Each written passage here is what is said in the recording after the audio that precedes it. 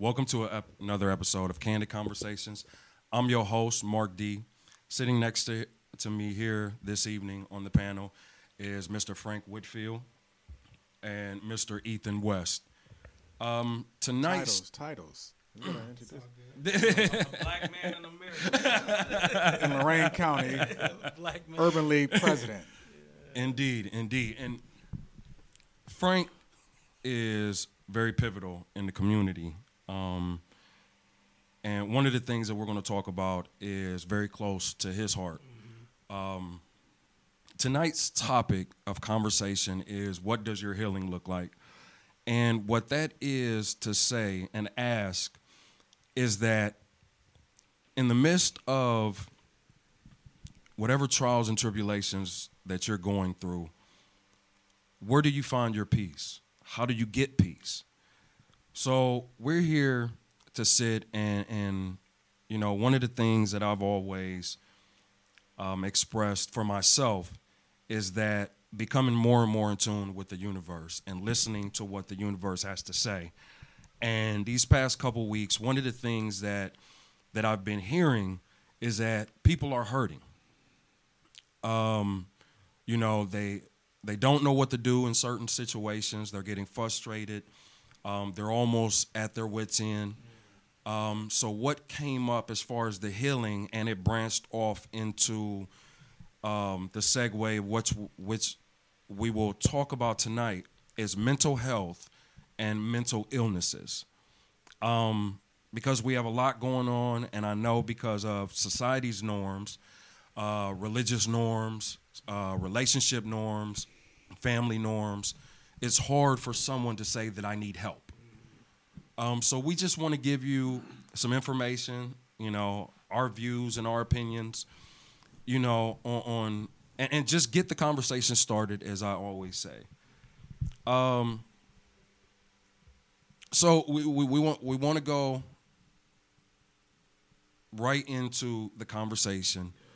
Frank, what does mental illnesses look like? So, yeah, I think it looks different for a lot of people. You know, for some people, it's more of, you know, some people have signs of depression. Some people have signs of anxiety. So the whole noided, you know, you're like, man, why you so noided? You know, well, you know, that's a form of anxiety. You always worried about what's going to happen, you know, if something's going to go wrong. And another's like, man, why you always down, man? You always bringing the room down. You know, that could be signs of depression. But I think that mental health overall, we got to look at it just like, you know, we was talking off air about any sort of muscle that you have. Your mind, your brain is a muscle. And, like, if you're not taking care of it, and managing the health of it, it can get out of control. So it's on a continuum. You know, so all of us got some sort of mental health. It's just how well are we managing? Are we strong mentally? Are we building strength mentally, or are we, you know, are we getting out of shape mentally, or are we suffering and sick mentally? So, Mr. West, when it comes to strengthening your mind, you know, from lower energy to higher energy, what is your opinion on how one can go about that? Well, I guess it's just constant exercise of the mind. You know, a lot of time there's a lot of stuff out here nowadays that just really dumbs our minds down.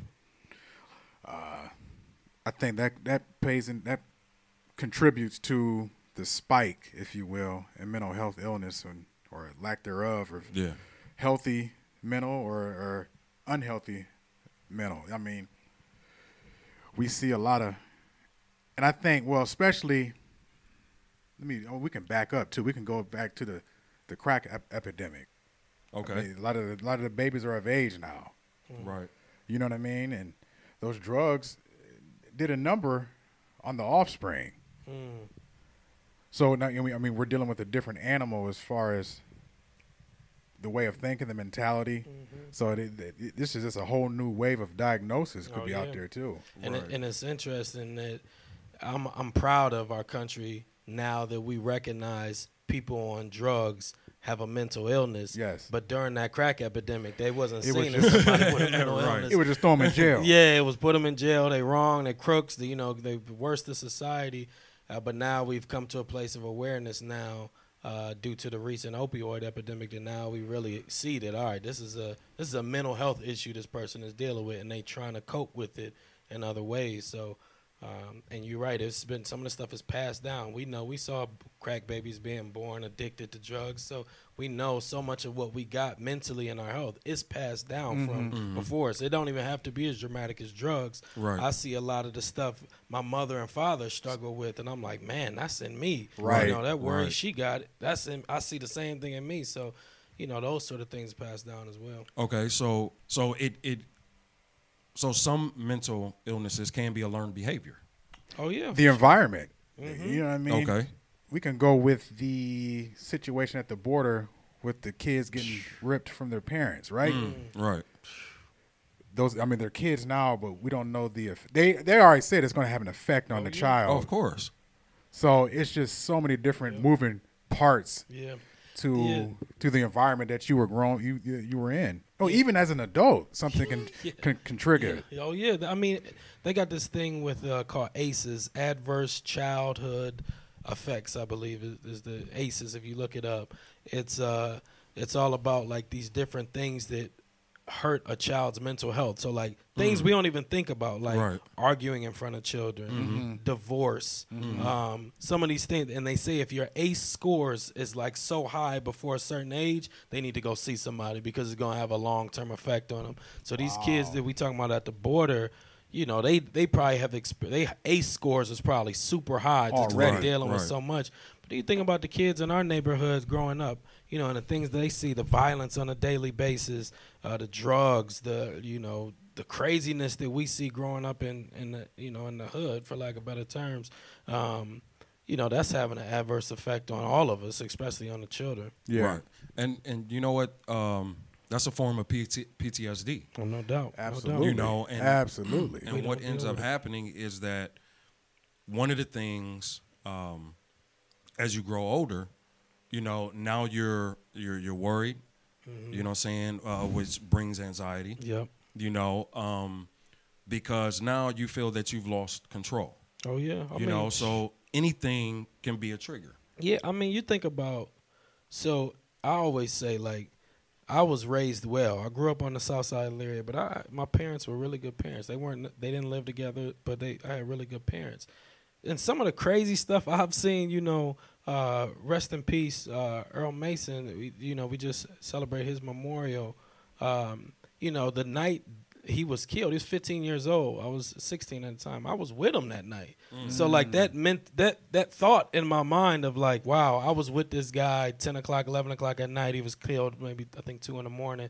It's like that impacted all of us. Though we just kept on like living life for RIP, let's keep it moving. Right. Like that still affects us. And you can see people on Facebook, like people still feel that. Well, another young man we lost, Antonio Dukes, you know, a couple years ago.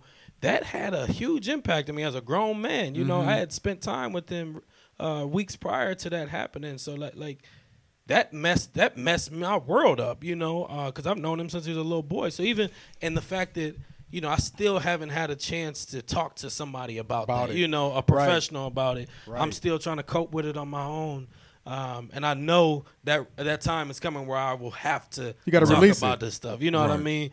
And a lot of us have dealt with so much death.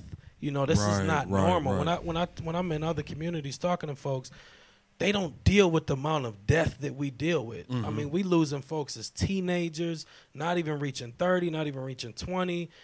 This ain't normal. Right. And for us, it's normal, but it to the biology, it's not normal. You're exactly right. Yeah, and I guess you go back in history as far as just the timeline on what black folks had to deal with in this country. So after slavery, that affects you mentally. I always give the scenario just on how former black folks weren't treated. They weren't given the proper treatment after slavery happened. I give the example, those 3 girls over in Seymour was held hostage by Castro all those years, 10 years. You wasn't going to let them just go out in society. Those girls today still getting treatment from what they had. Now, you take a whole group of black folks in this country from generations of it, then all of a sudden you're free one day. You're released with no therapy, no anything. Go figure it out. Wow.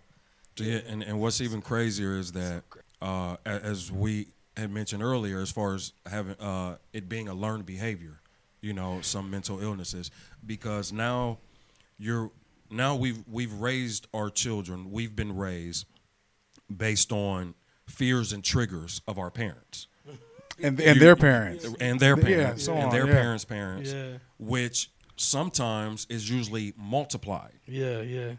So now, looking at our generation and us raising our children, are we raising our children off of those same phobias? Yeah. Same anxiety triggers, same fears that have been detriment to our growth. We were just talking about on air about your daughter. I felt like you was taking a shot at me on that. I'm like, oh, you going to no. Hey, I'm gonna tell you like this. I'm the same way. Yeah. I heard my daughter went swimming yesterday. I was scared because I don't know how to swim. So I'm like, but you can't project what you don't know and don't know how to do on your children. Right. That's a mental illness. Yep, it no is. Doubt. No doubt. Yeah. You that phobia that down. of water. Yeah. That's what I was. We off air. My daughter just learned how to swim. She's in swimming lessons. So today she jumped off the diving board and like the level of anxiety I have about the whole experience is just crazy. And I'm trying not to project it on her. Right. And so I try not to let her see my worry. I'm like, oh, you went off the diving board today? That's great. Then when I talk to my wife, I'm like, man, well, she all right? Did she, did she come straight up? All that stuff. So yeah, it's tough, and I got a daughter going to college Saturday. Wow. Going to DC. Congrats. So that mental health right there, like that's another piece of that separation anxiety, and that's so. I know eventually we're going to talk about how people cope and how they cope with their mental health and deal with that. But it's no doubt about it. My wife and I, we got to be diligent right now because we got a lot of transitions going on. And anytime there's transitions, just like with a plant, when you uproot any plant and move it, there's trauma to that plant. Right. So as we go through all these transitions in life, that's trauma. Whether you moving, changing jobs, having a baby, It's a monumental, life-changing things, and sometimes we just try to tough it out or whatever, and we got to come up with some other ways to cope. See, and we don't know how to use outlets, right? You know what I mean, to release, man, this is on my mind. So yeah, I guess this is good. This platform is good for us to get the information out there, get the conversation started. Exactly. Yep. For people to realize you're not alone. If you're feeling like this, talk to somebody about it. Yes. It's a fear of judgment. Yeah. There you go. And I had a conversation with a young lady yesterday, and I had to explain to her the difference between me making an assessment and judging. A lot of people think judgment is assessment. No. I'm just pointing out how you came to the conclusion that you came to. I'm not judging you based on what you just said. You're just using the facts and say, all right, this is what I'm gathering from the facts. And then I asked her, what does your healing process look like? Because she admitted that she was bipolar. So I asked her. Wait, hold on. So, she was diagnosed bipolar? That was my question. Or she self-diagnosed? It was a self-diagnosis based on her atmosphere. Yeah. You know what I'm saying? Based on how she was raised. And that's why I go back to some of it being a learned behavior. Yeah. But even then, I guess we just gotta be careful with self-diagnosing things. We do. I remember when I was a kid, which is part of the judgment. My sister, I love her to death, would joke and say I was bipolar. She'd always throw that, you bipolar, and I used to start crying. I'm bipolar, I'm bipolar. And as I got older, I really started to respect what bipolar really is. There's people out there who really suffering with it, and for me to play around and act like I had it or think that I had it, that's some serious stuff. That's real. That takes serious, treatment for. So I just say we gotta be careful with self-diagnosing as well. And we do, because we're all subjugated to that. And going back to family and societal constructs, and how we're brought up and what we're taught. A lot of times it's important to know where you are. Yes. In life. And the fear, especially when it comes to blacks, as far as being professionally diagnosed, is they're going to put me on medication. Yeah. And this medication that's supposed to be treating my depression, now I have to worry about having high blood pressure or my sugar going up. You know what I'm saying? Side effects, Right. And a lot of times, historically, they misdiagnose it too. That's the thing. A lot of our fears are warranted. Our fears don't come from nowhere. Of course. Absolutely. If you look at the history of the medical industry, we've been in all kind of experiments we didn't know we was a part of. Right. Misdiagnosed, overdiagnosed, underdiagnosed. So we have a right to be skeptical of the medical industry, but that's still not an excuse to not pursue learning and finding out. You know. And I think that's, we got to take that step of self-awareness to figure out, where am I, and, you talked about how inundated we is with media and things nowadays.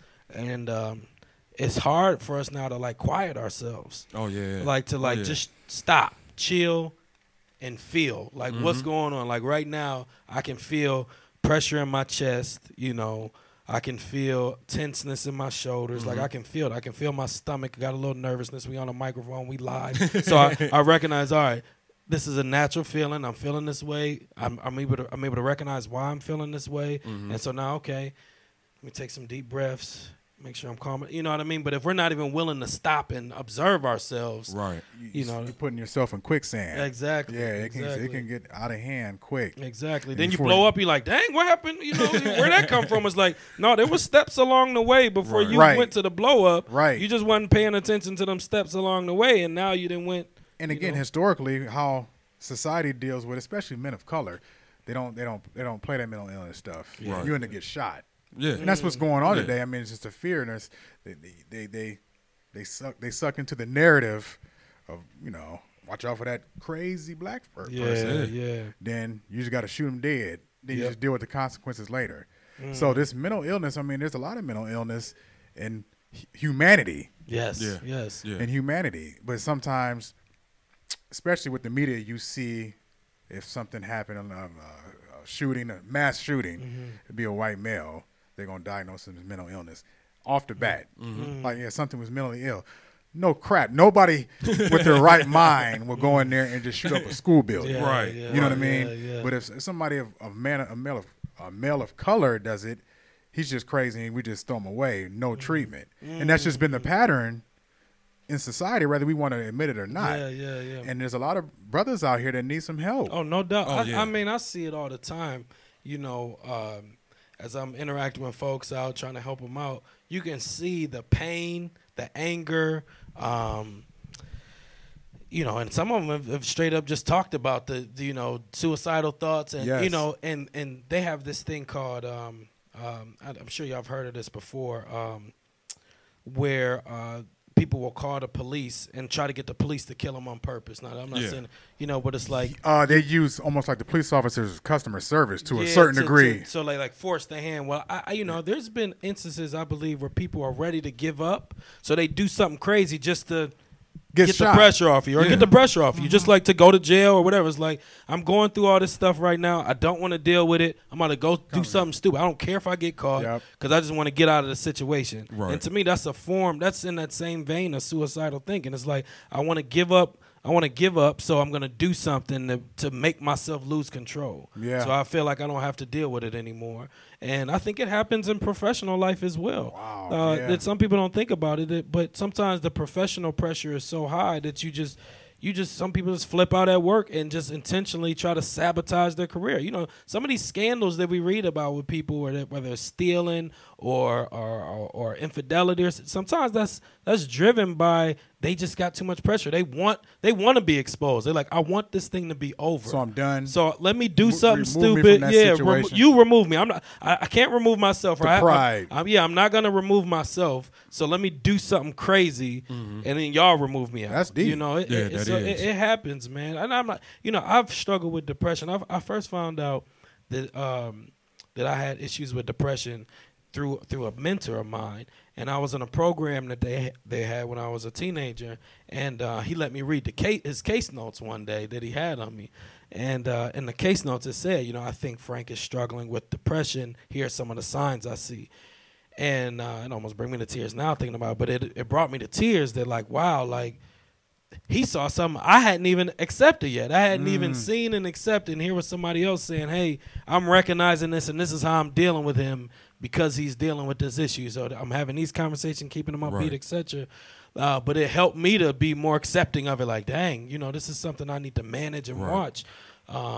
Were you angry when you first saw it? Or what was your initial thought? Yeah, my initial. What's this dude talking about? My initial thought was just like a little bit of embarrassment. It was a little bit of embarrassment because, like, man, he knew this and I didn't know it, and he could see it this whole time. He can see it. How many other people can see it? And I don't know. Right.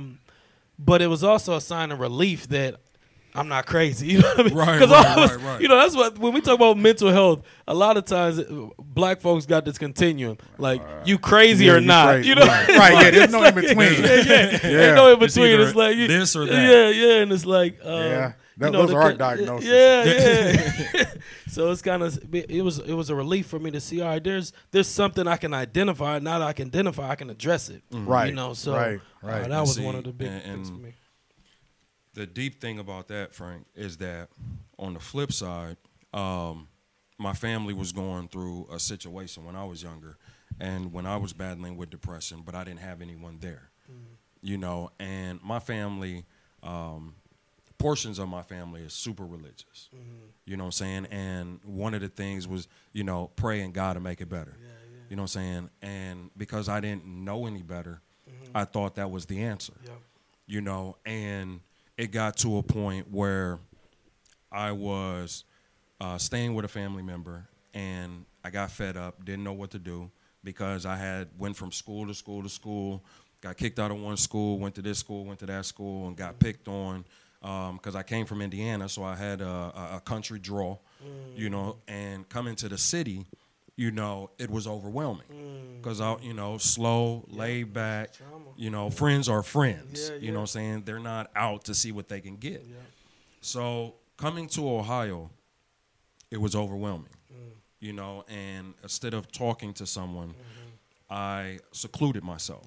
I went dormant. Out in the public, I smiled, laughed. I was they used to say I was an angry child, and I took on, that energy and that verbiage, you know what I'm saying, not understanding it. And by the age of 17, I was so fed up. I literally grabbed a friend's gun, went home, sat in my bedroom, and pulled the trigger. And put it right in my mouth, pulled the trigger. Now, for some reason, you call it God, the universe, the bullet didn't discharge. How old were you? I was 17 at the time, playing football, like I said, dealing with the family situation that I was going through. It was just overwhelming. Wow. Now, this last bout of depression, I had a situation that I dealt with personally, and I had friends there, and that was one of the main reasons why I made it out this time. Yep. And because I was able to talk to them, you know what I'm saying, and even though they saw I was hurting, you know what I'm saying, they joked around with me, and you know what I'm saying, it was those moments that they got me to relax. You know what I'm saying? Just take a breather. It's going to be all right. You know what I'm saying? And just being around them, it let me know that. And so what ended up happening was that there was times that I would literally go home and I would cry myself to sleep. You know what I'm saying? Because I would feel myself having anxiety attacks, panic attacks, didn't know what to do. So I started doing research, and what helped me may not help someone else. You know what I'm saying? But it was self-evaluation. It was understanding. Okay, these are triggers. This is what I need to do. You know what I'm saying? But first, I have to get to a place. I got to a place where I started meditating, getting quiet. Just taking deep breaths. You know what I'm saying? Clearing my mind, you know what I'm saying? Putting on some music that help calm and soothe, you know what I'm saying, my mind and my spiritual being. You in order to get through it. Yeah, so you just pulled up a bunch of stuff we need to unpack. So the first thing you talked about was anger, and sometimes our anger is really a mask for sadness and depression. Yes. And as black men, we need to understand that. So often we are seen as angry, and it's really we hurting. Right, It's a pain in there, and we feel like if we express the pain, there'll be judgment.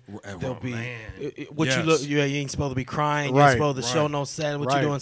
So all right, let me flip this and be mad. Just forget being sad. Yeah, I'm pissed now. You know what I mean? So that's one piece. The second piece was about keep surrounding yourself with people. One of the biggest tricks, and if you believe in spirituality, one of the biggest tricks of the devil, evil, is to get you in isolation. Right. That's always, God said that from the beginning. It's not good for man to be alone. That is one of the biggest tricks, that when you feel down, your immediate thing is let me get away from everybody. Right. Like that's the exact opposite of what you need to do. You need to surround yourself around positive people who can lift you up and talk to you. The third thing you talked about was how you found ways to cope. So you talked about, music, meditating, that self-reflection. All of us have to find what is it, how we cope. At the Urban League, we're working on this project, how I cope, and showing people different ways that people cope. So some people it's music, some people it's dance, some people it's painting, some people it's a walk in the park. For me, it's riding my bike. Yeah, some way to cope. And what they teach us in terms of what we're doing on the mental health side is, once those ways that cope stop working, then you need to go see somebody and talk to somebody. Try to find a way to cope, whether it's A, B, C, dance, whatever. If that's not working though, you need to call somebody, call the mental health. And I think those are fair steps. You know what I mean? Meaning, get yourself together first. Let me see. Right. Let me see if I can do it. Let me see if I can take care of it. Right. That's the acknowledgement portion. Yeah. And then acknowledge this ain't working. I done tried music. I done tried this. I'm still feeling the same. It's still feeling the same. All right, I need to talk to somebody. And that's when, you got resources like the Board of Mental Health where you can call and say, hey, I'd like to talk to a therapist. They got a number of therapists. They got African-American therapists if you feel like you want somebody that's more from your background. But that's where you reach out to those resources after you try some things to cope on your own and it's not working. That's heavy. So I guess so how do y'all? So I share mine, how I try to cope. So this is all recent habits I've developed over the years, and I didn't know certain things was helping me cope. I've learned music. I didn't know that was a big thing for me until but looking at it now, that is a huge thing for me. Put on the right music, and I can totally vibe and shift moods and kind of get in a good space. Riding my bike is another way. Bicycle. Riding my bicycle. Hey, I'm with you. Not the motorcycle. I ain't in danger. So that's a good point. It needs to be healthy ways to cope. There's some unhealthy ways like, I'm about to go ride wheelies on my or unfortunately, as many of us, drinking and smoking. All right, let me go cope through. My dad liquor. always used to say, people crawl into the bottle and think that's going to fix it. Yep, and that's so true. I mean, some of us have seen that play out. Like, man, I ain't feeling good. Let's go get a drink. You know what I mean? Yeah, you know what I mean? Like that's kind of and you just gotta be careful with that, is because then. That becomes a habit. Every time I feel sad, my coping mechanism is to drink. Every time, so you just got to be careful with what you choose to cope with. Instead of dealing with it, all you're doing is just numbing the pain for that moment. Yeah, or you're choosing a way that's hurting you in another way to cope. Yeah. So it may be helping you temporarily, but it's hurting your liver, hurting so many other parts of you is being hindered. Yeah, your pockets. Yeah, that's real. Your shoes. So, that's part of it. I mean, I guess throughout, my ups and downs in life, I've always consistently had sports. That's my coping. I still play to this day. Yep. That's my outlet. Even, going through deaths in the family, losing your girl, you know what I mean? That'll trigger us. No doubt. And I always had a baseball game coming around the corner. So, I think that's always been my outlet, and it's been a consistent outlet that just always kept me balanced. Even in high school, I didn't get into no dumb stuff because I knew I was dedicated to baseball. Yeah. So you know what I mean? So I guess that's another avenue. Like, okay, what are you passionate about? Yes. And really keep that in the forefront of your focal point in your future. Yeah, one of the biggest things in terms of like not a deep level of mental health, is your perspective and your vision. That's you deep. know, Yeah. if your perspective is one, half empty, half full sort of deal. If your perspective is one of woe is the world, nobody Right. loves me, nobody cares about, I'm not a part of anything. That sort of self-talk that we do to ourselves. Right. That Right. impacts us, Right. And sports sometimes is a way you see yourself as a part of something. You got a vision. Right. So we get so many things from sports that we could get in other ways of life as well. I think it's important to have a vision of where you're trying to go, a vision, and have purpose. Trust that I'm here for a reason. I woke up today for a reason. Yes. Gratitude. Yes. I'm grateful for this. When you count your blessings, it's so hard to be thankful and agitated at the same time. Right. It's hard to be like, man, I'm so happy for my shoes, this, and then at the same time, like, man, this weather. I mean, so now you're just nitpicking. Yeah. So but counting your blessings is another way to just kind of, remind yourself, gain perspective. Man, I'm living in America, for one. I didn't choose to live here. I could be living in the worst parts of the world. Right. Though it ain't the greatest here, it's better than some other places out in the world. Man, I woke up in a home today. Man, I woke up. Right. I got out of bed First on and my foremost, own strength. right. First and foremost. Those whole things of gratitude. When you first wake up, I think some of us just jump straight to the media, like, "Yo, what's going what on? everybody else thinking about right now?" Right. You know what I mean? As opposed Right. to, let me center myself in gratitude first. So that would be my challenge to some of the listeners. Like, when you wake up in the morning, before you jump on anything, first, if you believe in God, thank God, and count a couple blessings, because things can happen through the night. The old school folks, always say, it kept me through the night. Yeah, man. That's what's up. As far as myself, my coping, one of the things that I do now is self-analyzation. You know what I'm saying? And asking myself, okay, where am I at today? What do I need to work on? What steps? I lay out steps.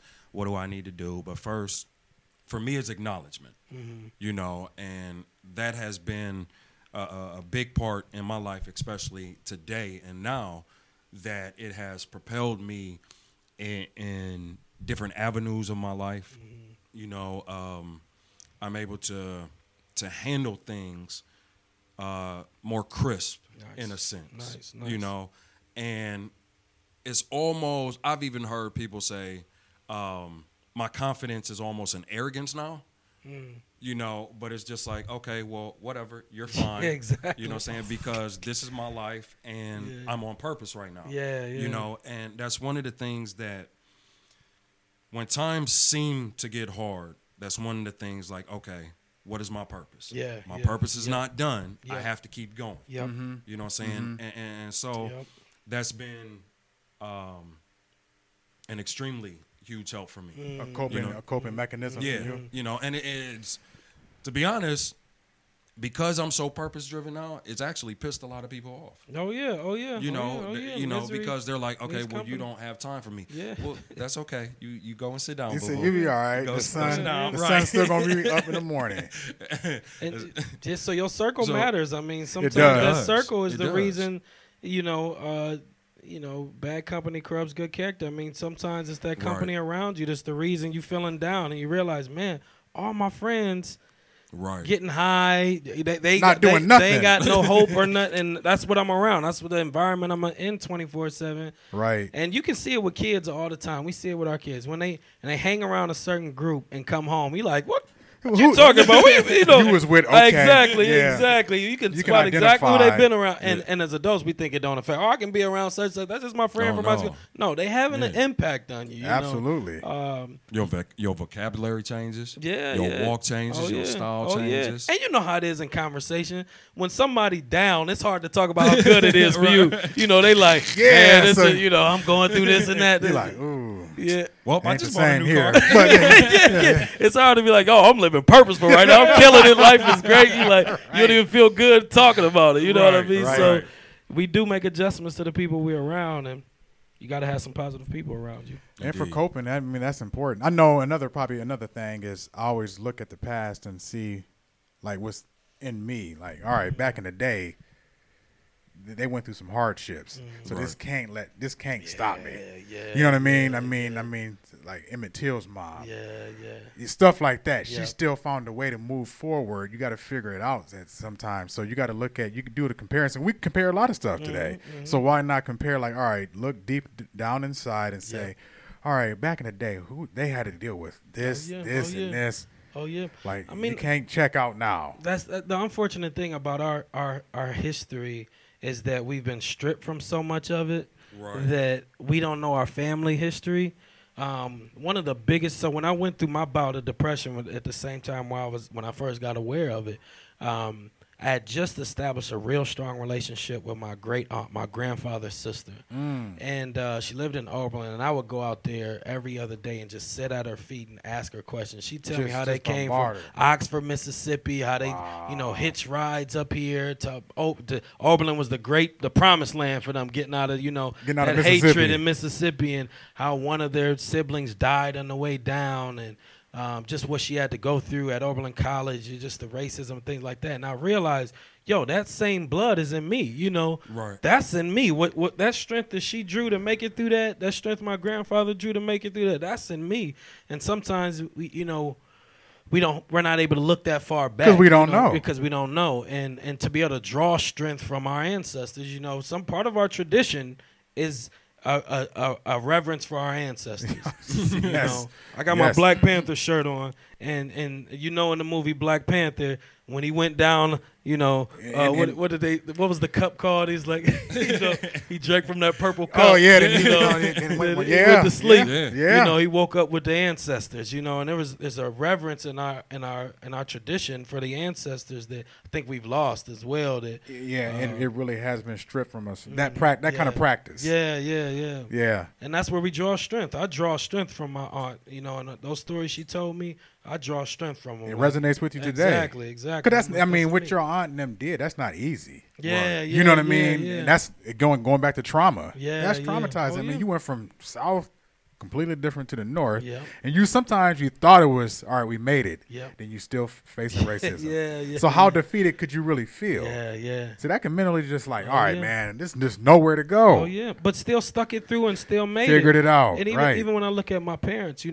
how hard my mother and father work. You know what I mean? I'm like, man, they was working 12-hour days, working 2 jobs. I'm like, that's in me. Mm-hmm. You know what I mean? So it's like when I get tired, I've been working today since I've been up. I woke up at 1:30. I was so anxious about this camp we doing today. 1:30 this morning. I've been up. But then, when I get tired, I think about like my mom was tired, but she was getting up and going. Right. That same blood in me. You know what I mean? Like that's in me. And I just wish more of our young people had examples like that. And knew their family history, because they got to find something in their lineage they can draw strength from. Right. Everybody has a story. Everybody. That's what I always say. I mean, you guys know I'm deep into that stuff, and I do it on purpose because there's a lot of us just purposeless right now. We don't even know what's in us, in our blood. Yep. You know what I mean? We all learn about all this other history, George Washington and stuff. People ain't got nothing to do with us. You know more about them than you don't even know your own great grandfather's name. Oh yeah. That's shameful. And it's hard though, man. Like you said, it's been stripped. It's been intentionally hidden. So it's not. I was looking on the other day on somebody's Ancestry.com, and even that is so vague. It's like West African. It's like it's so many countries in West Africa. Like that ain't helping me. That's no pinpoint. They got this African ancestry website where actually will tell you what tribe. Like it's like this is what tribe your DNA lines up with. So now I can dig down, look at some stuff. Kind of read the spirit of those people. Yeah. Now as far as the importance of knowing where you came from, in order to understand. Real quick, keep that thought. Where you going? The other thought, you need to know where your spouse or partner is coming from as well. And that's true. Because you're inheriting. Yeah, because you're about to create seed. But first it starts with you, because if you are self-unaware, what I'm saying, how can you be aware of, what I'm saying, who you're about to co-op with? No doubt. That's true. No doubt. Because that plays a part.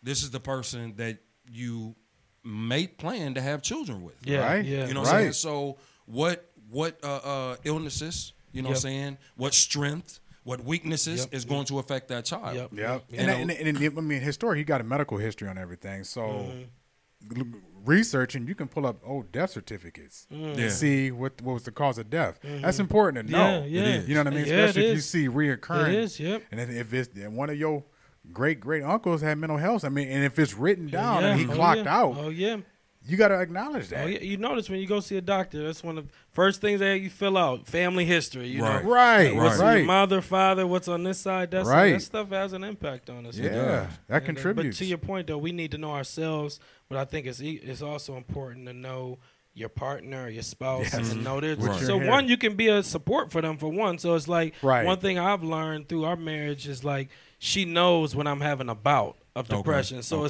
she's not taking it personal. She's like, I know what's going on. Why don't you go for a ride? Why don't you do something? As opposed to early on in our marriage, she thought it might have been just something towards her. Like, oh, has she done something wrong? And it's like, now she sees like, oh, I know I ain't did nothing wrong. I'm good. You having one of them bouts. And it's like, yes, I am. Let me take a minute to myself. In the same way, when I can see, all right, babe, you seem worked up. I take care of the kids. Why don't you go take care of yourself? It's like you can be true partners. That's communication. And that's it goes back to just the importance of coping. You got to communicate this stuff out. No doubt. That's a lot to unpack. That was a whole lot to unpack. Real quick, the definition for mental health, according to the World Health Organization, mental health is a state of well-being in which the individual realizes his or her own abilities, can cope with the normal stresses of life, can work productively and fruitfully, and is able to make a contribution to his or her community. That's one of the things that goes back to communication. Even though I see you hurting, I can't read your mind on why you're hurting. Where's it coming from? Right. You know what I'm saying? And I know as far as the communication styles, generally speaking, women and men are different. Men, generally speaking, usually get to the point. If women, it might take them 15 to 30 minutes to actually get to their point. Right. And you got to probe. Right. But I think a lot of times one of the things we have to understand as men is that when a woman is relaying her feelings to us, not to cut her off, but to let her speak. Because if she loses her train of thought, what usually happens is you don't get to the bottom of it. You don't. Right. And then it ends up coming back, you know what I'm saying, 2 weeks later, 3 weeks later, a month later. Preach. When all she's like, well, and then when she says, well, you're not listening to me. Well, I heard everything you said. No, you didn't. But you're not listening. Because when a woman says, are you listening to me? She's saying, are you feeling me? Not are you hearing my words, but can you feel me? When men speak and say, are you listening? We're saying, can you comprehend the words that are coming out of my mouth? You know what I'm saying? So understanding the two is vital. No doubt. In order to get down to the root cause of what may ill somebody mentally. You know, and like I said, there's one thing that I've researched, and it says that three coping ways to cope with it is, 1, to see a doctor and get medicated, 2, to see a psychiatrist and someone that you can talk to, and then 3 is self-care. You know, and I urge, you know, I urge the fam to, you know, look into this even deeper. Because they said that, in doing the research, they said that over 50% of Americans have mental illnesses. Some kind of mental ailment. Some type of mental health issues. You know what I'm saying? And that's a lot. 50, that's 1 out of 2. Yeah. That's a lot. And then they're saying that women and children under the age of 35 and younger are more likely to experience things such as anxiety, you know, than men are. Whatever the reasons and studies may be. And one of the websites that that I'm looking at is medicalnewstoday.com. And then, of course, for like statistics and even more research is the government site, the mental health government site.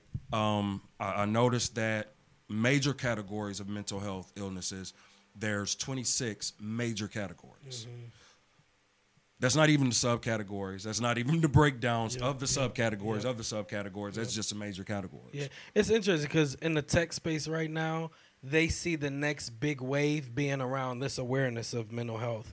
Like there's all these apps being created and they invest in all this money because they believe a new awareness is about to happen around people like these 26 that you mentioned. Because all of them are continuum. As I mentioned before, sometimes we go, you either on meds or you ain't. You know what I mean? You're either crazy or you ain't. That's our two. But as you said, like there's 26 different main categories that you could have some issues in.